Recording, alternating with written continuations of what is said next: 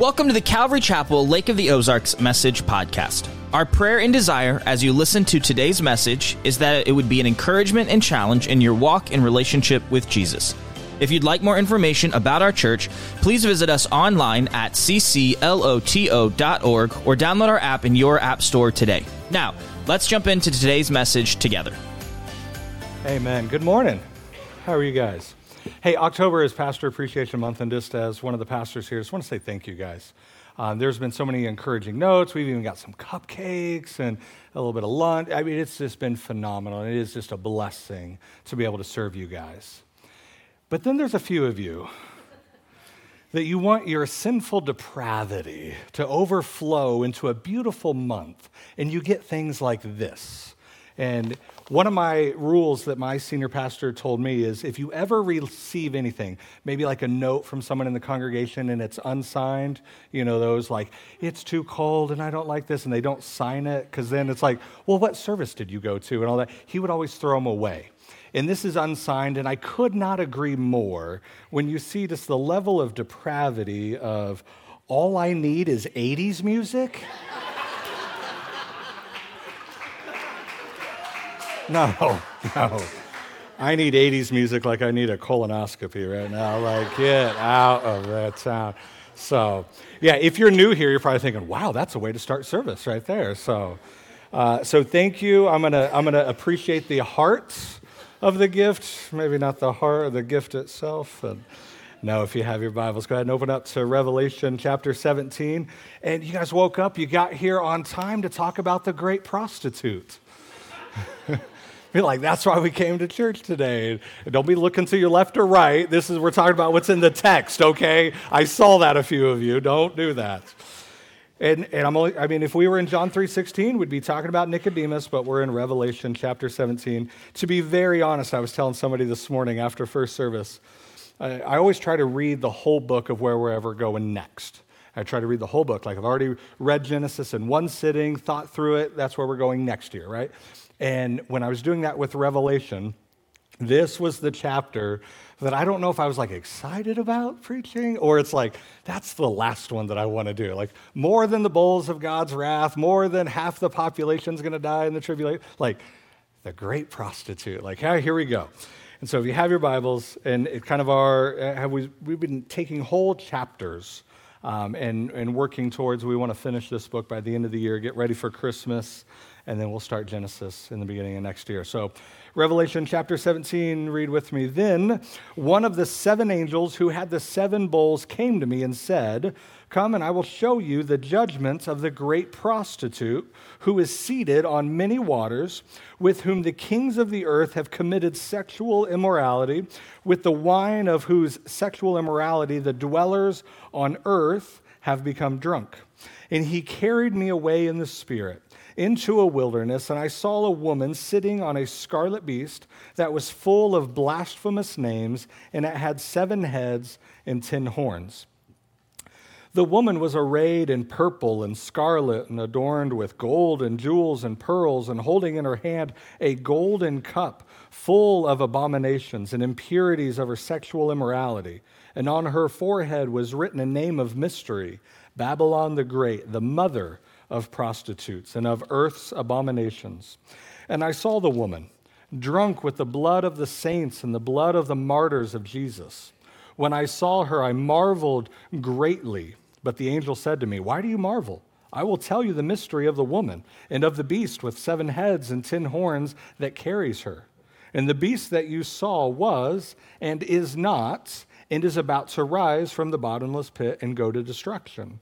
And the dwellers on earth, whose names have not been written in the book of life from the foundation of the world, will marvel to see the beast, because it was and is not and is to come. And this calls for a mind with wisdom. The 7 heads are 7 mountains on which the woman is seated. They are also 7 kings, 5 of whom have fallen. One is, the other has not yet come, and when he does come, he must remain only a little while. As for the beast that was and is not, it is the 8th, but it belongs to the 7, and it goes to destruction. And the 10 horns that you saw are 10 kings who have not received royal power, but they are to receive authority as kings for 1 hour, together with the beast. These are of one mind, and they hand over their power and authority to the beast. And they will make war on the Lamb, and the Lamb will conquer them, for he is Lord of lords and King of kings. And those with him are called chosen and faithful. And the angel said to me, the waters that you saw where the prostitute was seated are peoples, multitudes, nations, and languages. And the 10 horns that you saw, they and the beast will hate the prostitute, and they will make her desolate and naked and devour her flesh and burn her up with fire. For God has put it into their hearts to carry out his purpose by being of one mind and handing over their royal power to the beast until the words of God are fulfilled. And the woman that you saw is the great city that has the dominion over the kings of the earth. Welcome to Revelation chapter 17. So as we've been walking through Revelation, I've always kind of tried to bring up where there's the different interpretations of how to look at this, completely figurative, symbolic, literal. There's actually one more, and I've been a little bit hesitant to share, right? The island of Patmos is known for having hallucinogenic mushrooms growing naturally on the island. And there's a small group of people that when they read that, they believe that John just got really hungry and was just tripping out on hallucinogenic drugs. And that's why a lot of this is like, well, this doesn't even make sense. What is going on? They just think he was high as a kite and then decided to write a book. But then you get to that verse that all scripture is breathed out by God. And you just kind of in a conflict. Do I really want to say God's over here high as a kite, giving his word? But this really is one of the most difficult passages in Revelation. Specifically, we'll get to a couple of verses. But when we talk about the great prostitute, it's obviously not a literal, there's going to be a woman. This is a personification of a world religious system that the Antichrist is going to bring. And he's talking again within that 7-year period of tribulation. So we're seeing how he is going to try to win over and control the world. And it's going to look different in the first 3.5 years, and it's going to look different in the second half. And we've seen that same kind of thing through the tribulation and what we have already studied. It looks a little bit different on the first half, and then on the second half, it's hell on earth. But what you want to see in verse 2, it says that the kings of the earth, all these leaders, they have committed sexual immorality. And with the wine of that sexual, they're getting drunk off of it. And so very symbolic kind of language. But anytime that we see any kind of cult or false religion, it's always tied with sexual immorality. Even in the Old Testament days, ancient Israel, dealing with the surrounding nations around them, there would be their worship services to those false gods was heavily upon sexual immorality. There would be temple prostitutes, male and female. There would be bestiality within that. And to worship these false gods of Baal and Molech, there would be high levels of sexual immorality in that. And that was one of, I think there's about 2 things that the reason that God destroyed nations around ancient Israel, and he used Israel to be an arm of his judgment upon those nations. One was the high level of sexual immorality, and the other one was the child sacrifice within those worship systems. Now look at America. Thank the Lord that we don't have high levels of sexual immorality, and we treat our unborn so well. Do we really think we're going to escape judgment? We have to understand and see that the sexual immorality that is so prevalent in our country, so prevalent in the world, is absolutely tied to a false worship. And we might not think of it that way, but we need to. Because we as humans, we were created for worship. Every theological stance requires faith. The atheist has faith that there is no God. The agnostic has faith that he doesn't know that there's a God. The polytheist has faith in many gods. Or a pantheism means that God's in everything. So there's God in the table, there's God in my shoes, there's God in your chair. He is in everything, and he's tied to a material world. That takes faith. the negative, horrible creativity. I know I don't want to say creativity in a positive manner, but Satan is using the very thing that we were created for to manipulate and use for his own desires.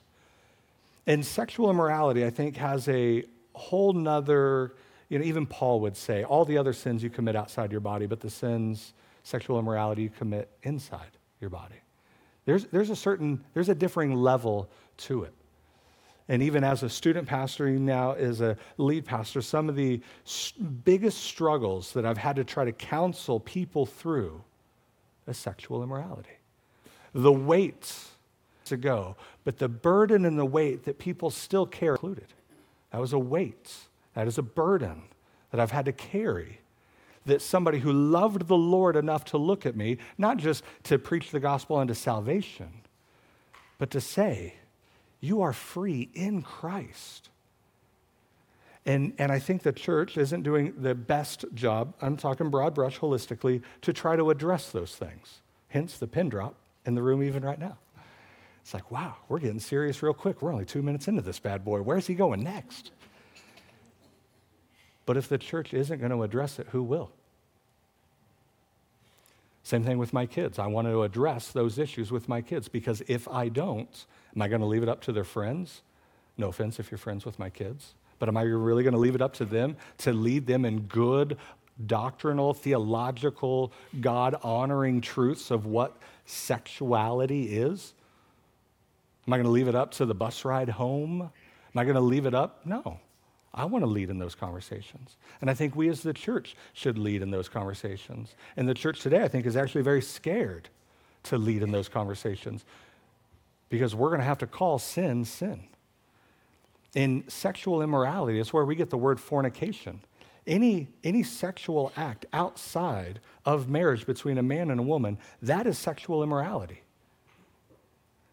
And we know there's a different connotation to it because even in Scripture, when Paul's writing through the presence and the indwelling of the Holy Spirit, he doesn't say fight sexual immorality. He says flee sexual immorality. He doesn't say to stand up and get that shield of faith and get the sword of the word and run. No, he says flee from that in a sense that it's like, the best thing that you could do is to flee from that. Think of Joseph in the Old Testament when Potiphar's wife grabbed a hold of him and wanted to sleep with him. Did he fight her? No, he could have took her too. You know what I mean? Like he'd have beat her no, not a season. No, what did he do? He slipped out of his coat, lost a second coat, and ran away, naked and afraid of Potiphar. We need to flee from sexual immorality. We need to see the tying that it has to idolatry. Now, we study that in ancient religions around Israel. We think of it with cults that are happening, but it's even for us today in the church. That the church is not immune to fornication and adultery. The church is not immune to pornography. But we have to take it even to a deeper level. You know why all of those are happening? Absolutely, God wants us to flee from that. But he also wants to eradicate lust from our hearts. And the whole story of Revelation that we are walking through is this trail of events that are culminating in a place that has no sin, in a place where there will be purity, that we will look at each other as brothers and sisters in Christ and understand the fullness of what we were created for, and there won't be any hints of malice whatsoever. There'll be no hints of lust whatsoever. We will see each other in the fullness that God created. But while we're between the already, saved by Jesus, and the not yet, with Jesus, we live in the tension to fight for our purity, to fight for our righteousness, to fight for our holiness. And I don't care if you're a teenager or if you've been married for, Stanton's, how long have you been married? 55 years. We had marriage night last year, and we had, I think it was 5 families that had been, couples that had been married over 50 years in our church. I thought, what a testimony to us as the body. I don't care if you're a teenager or been married 55 years. The fight for purity matters.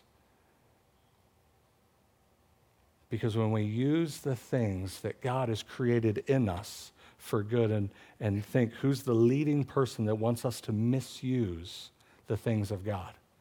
Satan. And so we see this sexual immorality that is so tied to the idolatry. And this religious system is going to be well accepted. It's going to be very attractive. It's going to be spiritual. But there's going to be no morality to it.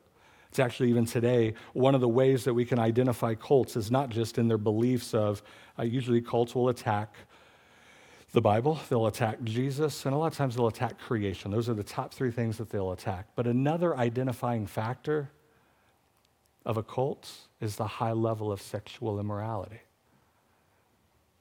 And even in our world, this new age, speak to the universe and it'll give it, and grab your crystals and rub your stones together, there's a high level of immorality in it. Because whatever feels right for you, do that. And love is love. And how could that be wrong? I had somebody even ask me that argument. Well, how can love be wrong? Like, if I love that person, how is that wrong? I said, easy, let's talk about it. I'm in a relationship, I'm in a covenant relationship with my wife, and we are married. And that is love, correct? Yeah, it's love. I said, can I love my girlfriend then too? Is there anything wrong with that? They stopped like that. The hard part now, the world would say, yeah, it's perfectly fine. And there's no holding fast, again, to the things of God and what he gave us to guard us and to protect us and for us to live and lead in a life. Because John 10:10, we'll end the sermon with it, but understand what Jesus said. I came to give life and life abundantly. But how many times does Satan want to try to deceive us to think that the things of God, we think that God has not given us certain things and like he's withholding from us. He's keeping us from the abundant life. We need to change our mindset and think of Psalm 23. The Lord is my shepherd, I shall not want. So if the Lord hasn't given it to us, it's probably a protection that you don't need that. That he has given you, as I think it's Peter says, he has given us everything that pertains to life and life abundant and godliness. So if there is something that why can't I have 700 concubines like Solomon? Because that's not from the Lord. And he has a better plan for our life.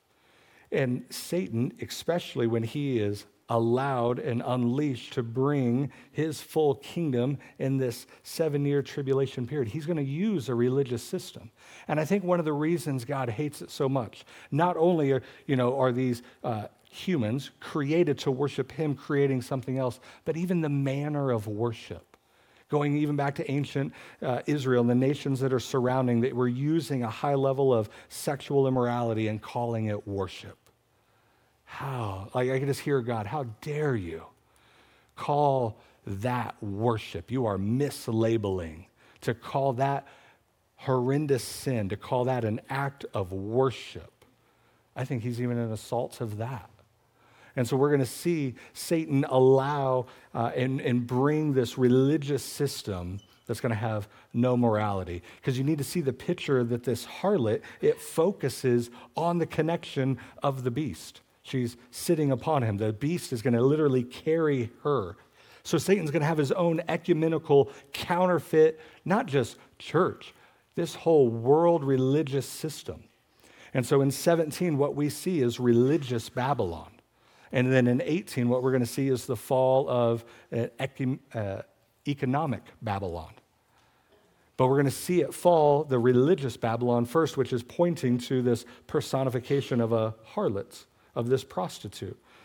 And look what Satan does. He's using the prostitute for his own desires, which is in stark contrast to Ephesians 5:25 when you think of Christ in the church, which is an analogy of the marriage.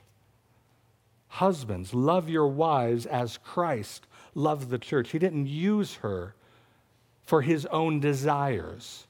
And I'm saying that in a negative connotation. He didn't use her for his negative desires. He sacrificed himself for her. He loved her. He served her. he submitted himself to her. Because everybody loves the part in Ephesians 5 where it says, wives, submit yourself to your husband. We love that verse, don't we? Just read one more. Submit to one another out of love. Christ loved the church. Satan, using this religious system, keeping on this personification of a harlot, he uses her for his own desires. So to say, let's say it in the worst way possible. Let's not pet, our family, make our sin our family pet and call it a cute little name. Oh, here's Scruffy. No, let's call it the worst way possible. The most satanic thing that a man can do is use a woman for his own sexual desires. The closest thing to Satan that we could be in that context is to use a woman for our own sexual desires. And the closest thing to Christ we could be in that marriage context is to love her, to lead her, to sacrifice yourself for her, to provide for her, to care for her. That's what God wants to see within the marriage. And so we see Satan with this faux religious Babylon that's combating against, because again, Satan doesn't care. If you want to be an atheist, he don't care. You want to be an agnostic? He doesn't care. You want to worship some, there was a movement in California not too long ago where their pets were their gods, and they would take them to their little church there and worship their dogs. I mean, I'm down if they want to sacrifice. No, she's I got a dog for that. Let's go, right? I don't even like that thing. I know somebody's going to get offended. You would kill a dog. He doesn't care what you pick. He just doesn't want you to pick Jesus. Even if you want to choose yourself to be your own God, and you are dependent upon your own abilities and your position at work and your finances or your own intellect, he doesn't care. He could care less what you pick. He just doesn't want you to pick Jesus. And he will do everything to assault that, and he's going to start and allow his own religious Babylon. He's going to use this prostitute for his own desires. And then as John continues on, he hears this and he's marveling at it, and the angel kind of looks at him and he's like, why are you marveling at this? It's almost like when Jesus would give a parable and the disciples were like, this is kind of hard to understand.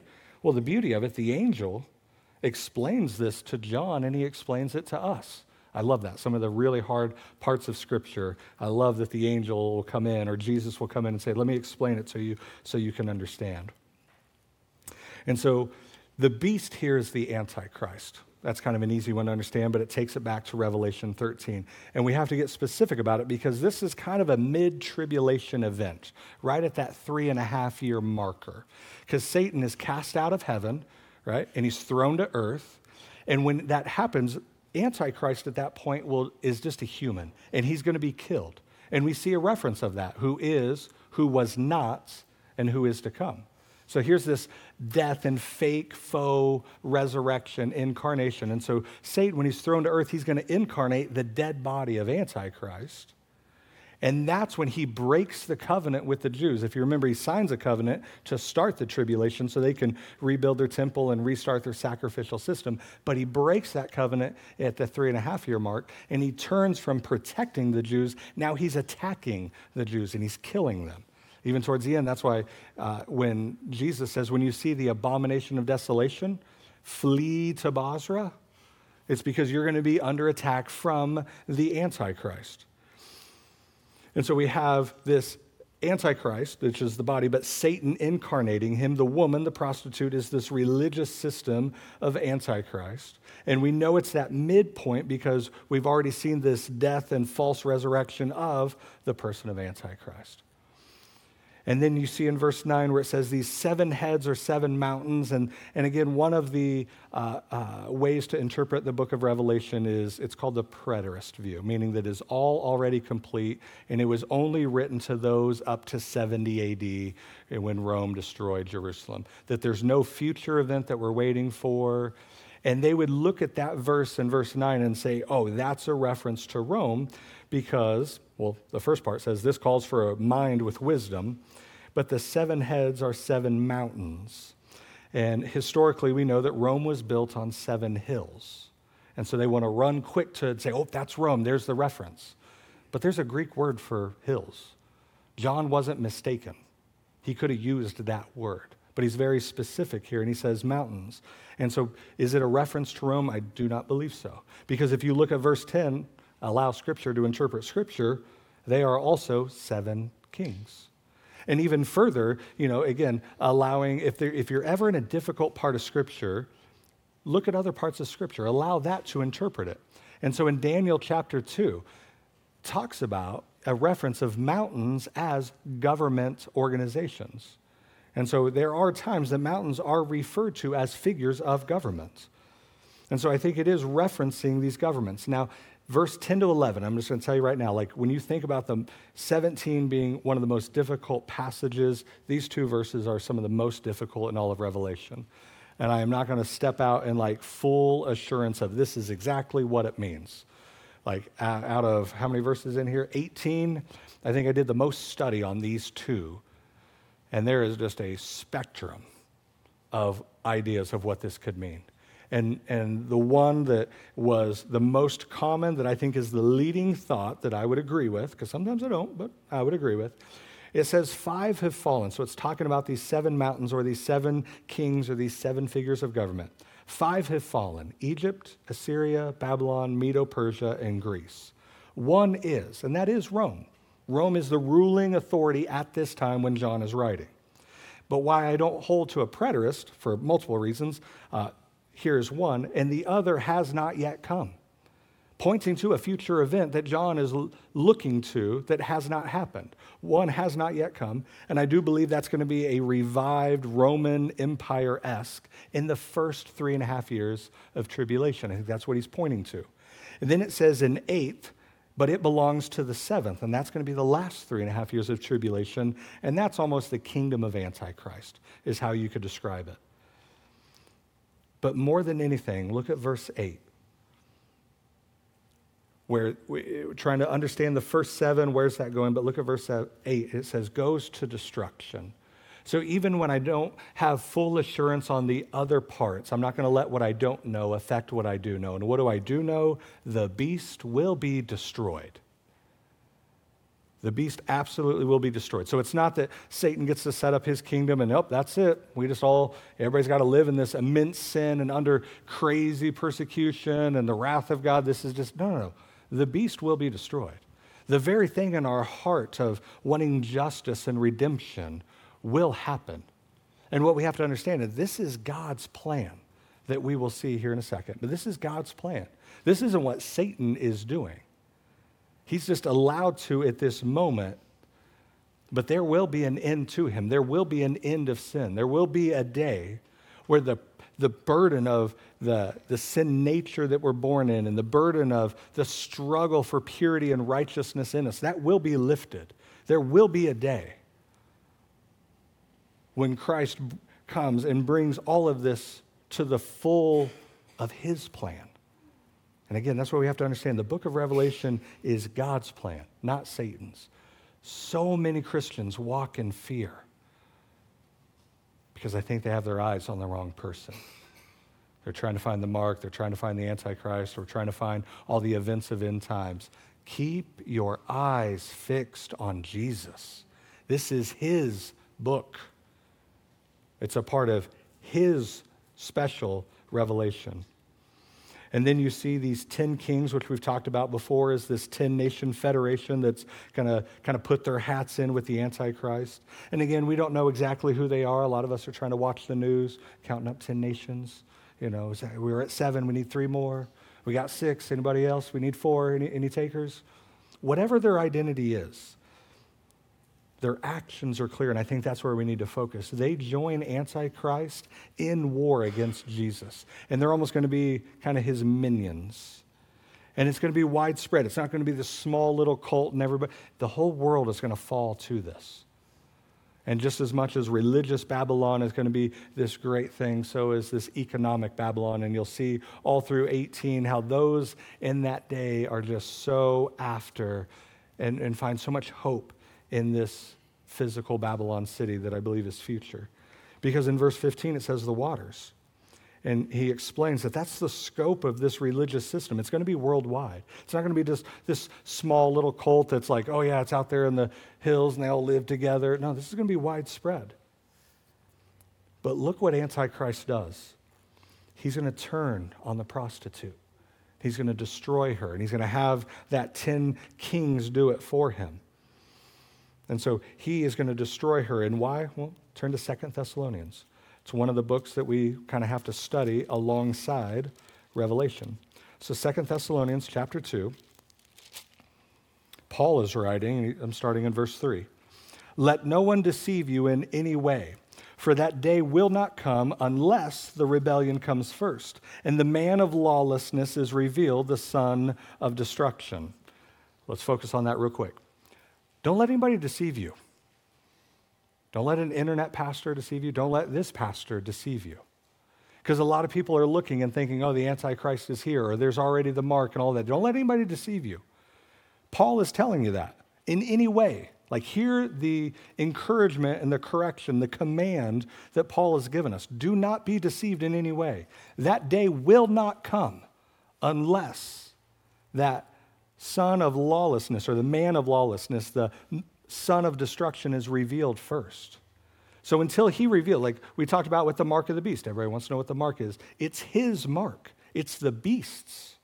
So if we don't have a beast, we don't have a mark. He's the one that gives it significance. Even kind of use the analogy of Michael Jordan, the number 23. Before him, that number meant nothing. And even after that, there's nobody that could give it the value that Michael Jordan has, because he is the GOAT. There's imitators. It's his number, right? I don't think any team should be able to use that number. He's that good. But it's his number. So he's not been revealed yet. So we don't have to walk in fear and think, because that's what people in this church were thinking. Did we miss it? Did these events already happen? No. Do you know who the man of lawlessness is, the son of destruction? No. Then don't be deceived. Don't let some internet, Instagram reel fool you into thinking that you've missed out on the rapture. And oh, they're there. A lot of people send them to me. What do you think about this, Pastor? I think you need to go to bed. Quit just scrolling and go to bed, sleep. No. Verse 4, but listen to him, this son of destruction, this man of lawlessness, who opposes and exalts himself against every so-called God or object of worship, so that he takes his seat in the temple, proclaiming himself to be God. That's the abomination of desolation. That's the sign that Jesus said to the Jews. His disciples were asking him, hey, when's all these end times going to happen? When you see that sign, you need to flee. You need to flee, is what he tells them, to the wilderness, to a place that is prepared for you, which is Basra, and we've talked about that. But think about this. Satan is going to use this religious system, but then destroy it, because he's going to get jealous of his own religious system that he's going to use.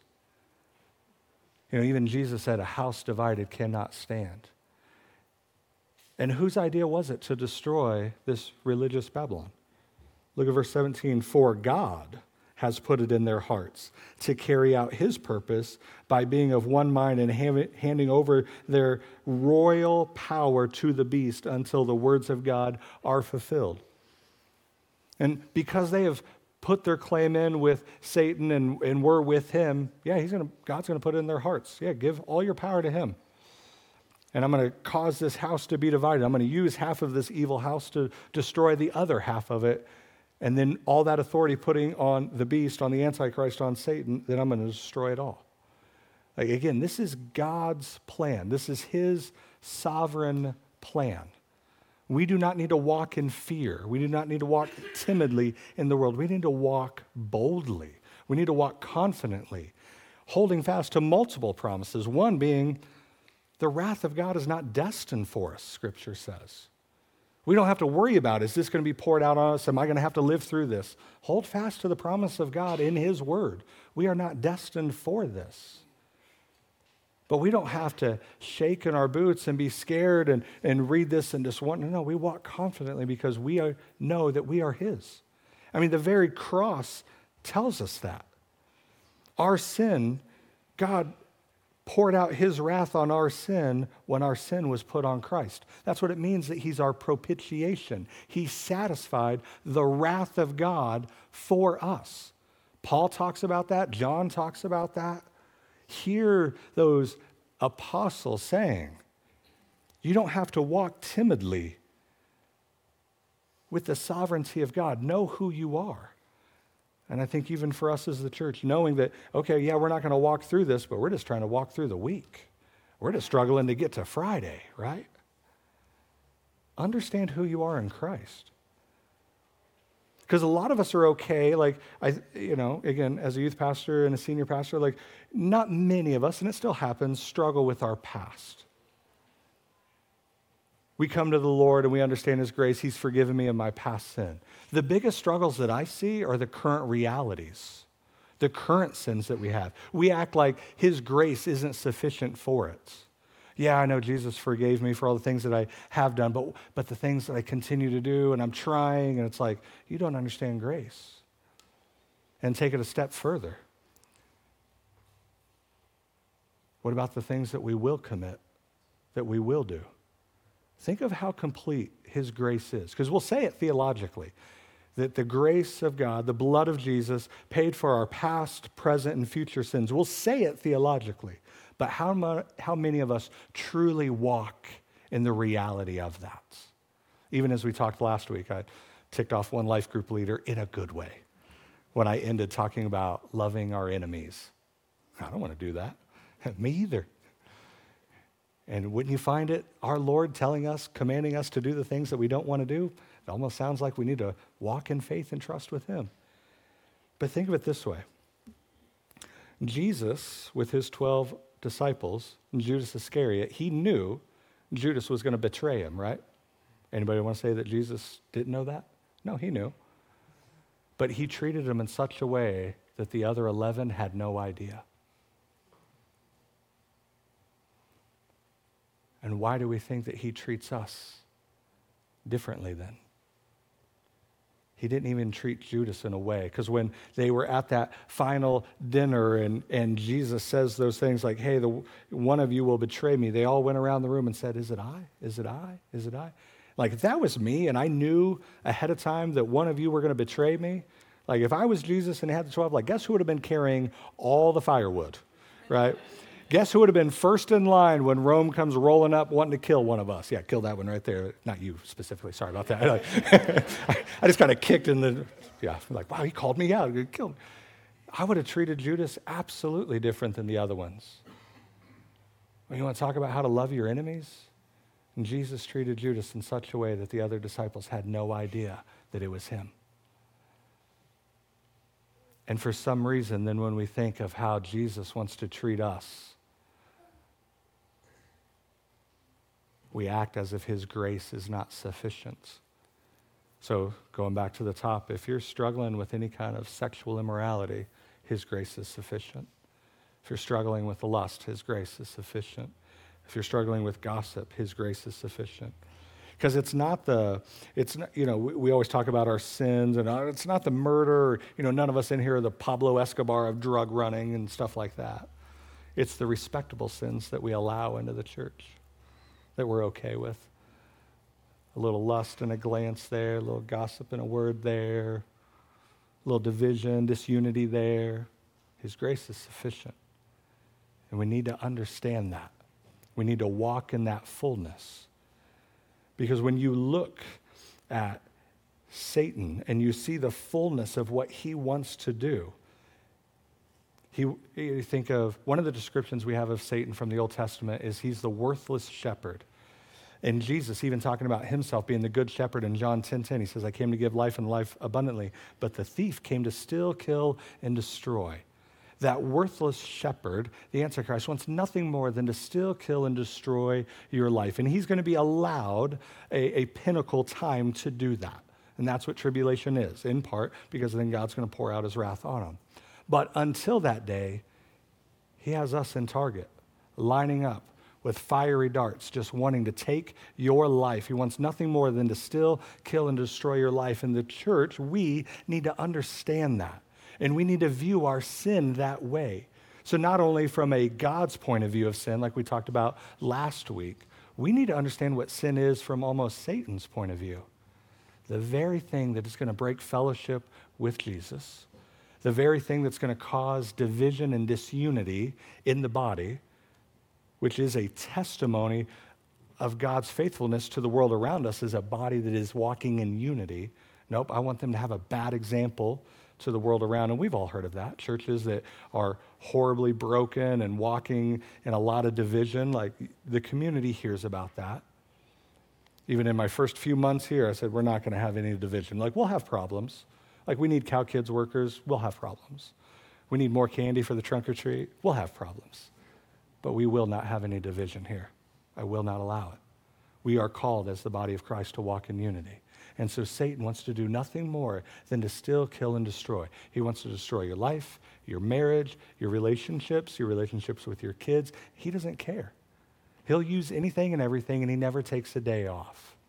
And so we have to understand that bittersweet of, yes, we walk in obedience to Jesus because of what he's done for us and the life that he's bringing us and the life abundantly that he has. But we also walk in obedience and trust. Why? Because we know what sin will do to destroy our lives. We have to see it for the fullness that it is. And when we keep running back to our sin and the same ones over and over, and we're not putting up any guardrails, we don't have accountability, and we're not fighting against it, Proverbs would say, you're like a dog running back to its vomit. And we just go running, tail a wagon, lapping it up again and again and again. And the whole time Jesus is standing there, I have a better plan for your life. Would you walk in faith and trust? Because we as the church, I'm going to say this, let me clarify it. I think sometimes we get too caught up on salvation. Because a lot of times we put our faith and our trust in Jesus for salvation. That's commencement. Like when I graduated from college, they said that's your commencement ceremony. We're not celebrating what you ended. We are celebrating what is about to begin. So when you give your life to Jesus and we have that moment and we baptize you, we want to celebrate what God is going to do in you. Now, yeah, there's the other side of it. Yeah, there's a death to Nick. BC Nick is dead and gone, but we're raised to new life. And the focus is the commencement of what God wants to do in and through you. And do not keep running back to the very things that Jesus died on the cross for. Don't run back to the very things that you know are bringing destruction into your life, that is stealing your joy, that is stealing your relationships, that is stealing the love that he meant for us to have. Flee from those things. Walk in obedience. Walk in trust. Do we not believe that he has our best interest at heart? We don't even have our best interest at heart. Anybody ever make a stupid decision? It'd be like this morning, right here. I came to church listening to this guy. No. We don't even have our own best interest at heart. We all make stupid decisions. Can we not trust him who is faithful? That even when we are faithless, walk in obedience, but there's grace when our flesh fails us. And so there is going to be a day where this is going to absolutely be destroyed. And the whole book of Revelation is leading us up to that point where that burden of sin will be taken off of us.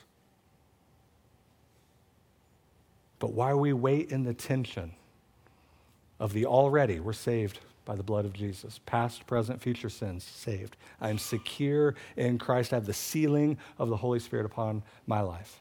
And if you've put your faith and your trust in Jesus, that's you.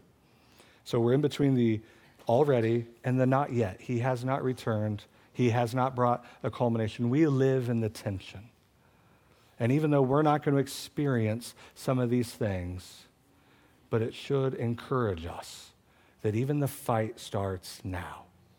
Because he wants to come back and find a bride ready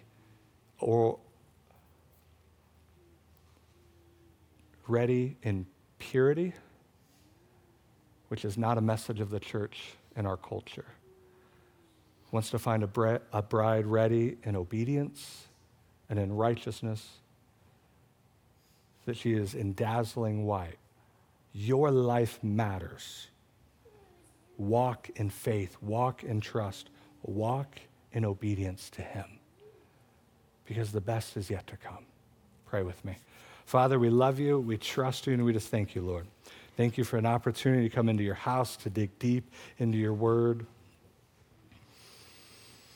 And even in the parts of Scripture that we struggle with, that we don't know, that can be confusing to us, let it not trip us up in the things that we do know, that your grace is sufficient, even in our weaknesses.